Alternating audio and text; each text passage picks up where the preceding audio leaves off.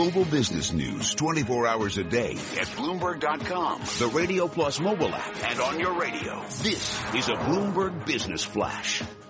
And I'm Karen Moscow. This update's brought to you by Interactive Brokers and CME Group. If you're looking for global futures contracts at low trading costs, look no further. Interactive Brokers is the industry leader. Learn more at interactivebrokers.com/CME Group. U.S. stock index futures are lower after a rally sent the S&P 500 index to its highest close this year. And as investors await further assurances that central banks will continue to support growth. We check the markets every 15 minutes throughout the trading day on Bloomberg. S&P E-mini futures down 5 points, Dow E-mini futures down 28, and NASDAQ E-mini futures down 11. DAX in Germany's up 1.3%. 10-year Treasury up 7/30 seconds, the yield 1.95%. Yield on the 2-year 0.95%. NYMEX crude oil down 2.8% or $1.07 to $37.43 a barrel. COMEX gold is down less than 0.1% down 60 cents to $12.58.80 an ounce. The euro, $1.1117. The yen, 113.61. That's a Bloomberg Business Flash. Tom and Mike. Karen Moscow, thank you very much. Well, the Bank of Japan is the first central bank this week to announce its decision. We will get it tomorrow, overnight in the U.S. John Vail will not be staying up. He'll read about it. He'll get the email in the middle of the night. He is, of course, Chief Global Strategist, Head of Investment Strategy Group at Nikko Investment Management. So he's paid to keep a very close eye on what happens with the Bank of Japan. Bank of Japan at their last meeting on January 28th surprised, well, I would say shocked the markets, went to negative interest rates, didn't work out very well. The yen, instead of getting weaker, got stronger. Banks were very upset because their computer systems weren't set up to handle negative interest rates. A lot of criticism for Kuroda-san. Does that mean they're much less likely to do something like that this time, John? Yeah, so now the consensus is that they will do nothing this meeting and perhaps wait till April. But you never know with Kuroda-san. He does like to surprise the markets. And so one cannot give a zero probability of them doing anything this time. Maybe it might be as high as 30 or 40%, but they probably would not do anything on the negative interest rate front, but concentrate on more quantitative purchases instead. Quantitative easing, or QQE is what they like to call it in Japan. They've been doing it for years now, to little effect. What more can they do? How's it going to be different if they did that? Well, they might concentrate more on corporate bonds, for instance, like the ECB has done, and that might lower the borrowing rates for corporations and stimulate investment.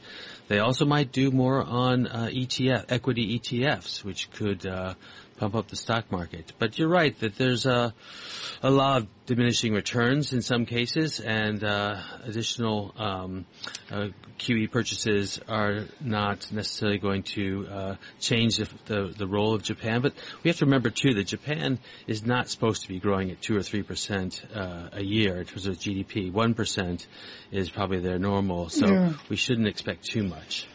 Would you explain to me, and I love this language, companies which are proactively making investment in physical and human capital?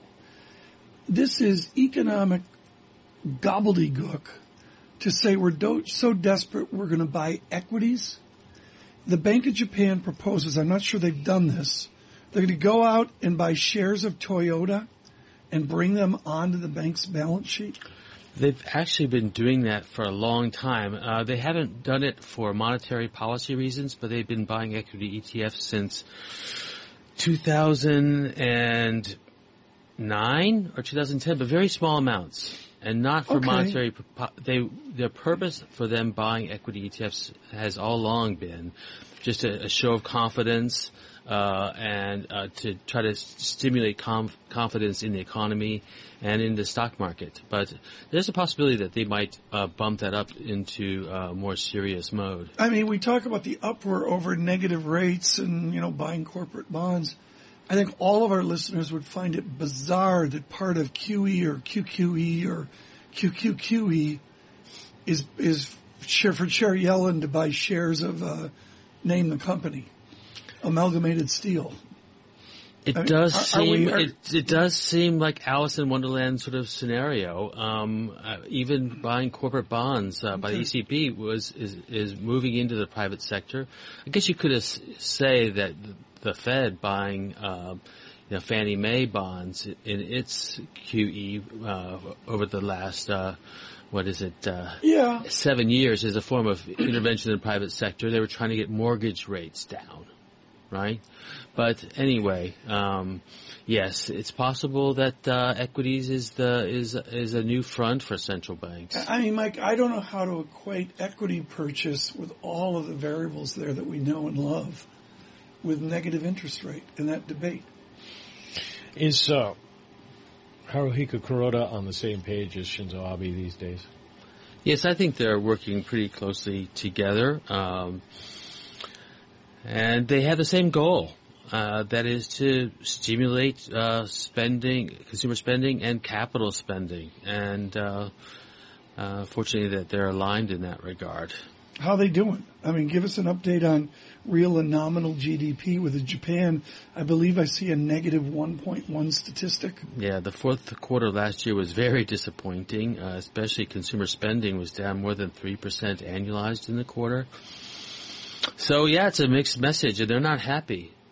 Neither of those two gentlemen are happy with the way things are going, so they do have a pretty big incentive to try for more. And I guess it's sort of a one-way street. They're not going to give up. I'm dealing with a chart, folks, back 30 years of the U.S. with a sloping downward real GDP. Constructively, back 20 years, I can say Japan at least is flat, except it's flat at 0.0. I mean, the regression back 20 years is a quarterly statistic of 0.6%, which is barely growth, right? I'd be surprised if it was that low. That's the nominal or the real? Real. That's real. Yeah. Well, it's been slow growth, and the truth is, not many people maybe realize this, is that the potential growth, as measured by the Bank of Japan, as you said, under 1. It's about 1 or less. So, with a declining population and whatnot, it's hard to grow much faster. Let's come back. John Vail with us with Nikko as we look at the Bank of Japan, a very central bank week. Bloomberg Surveillance.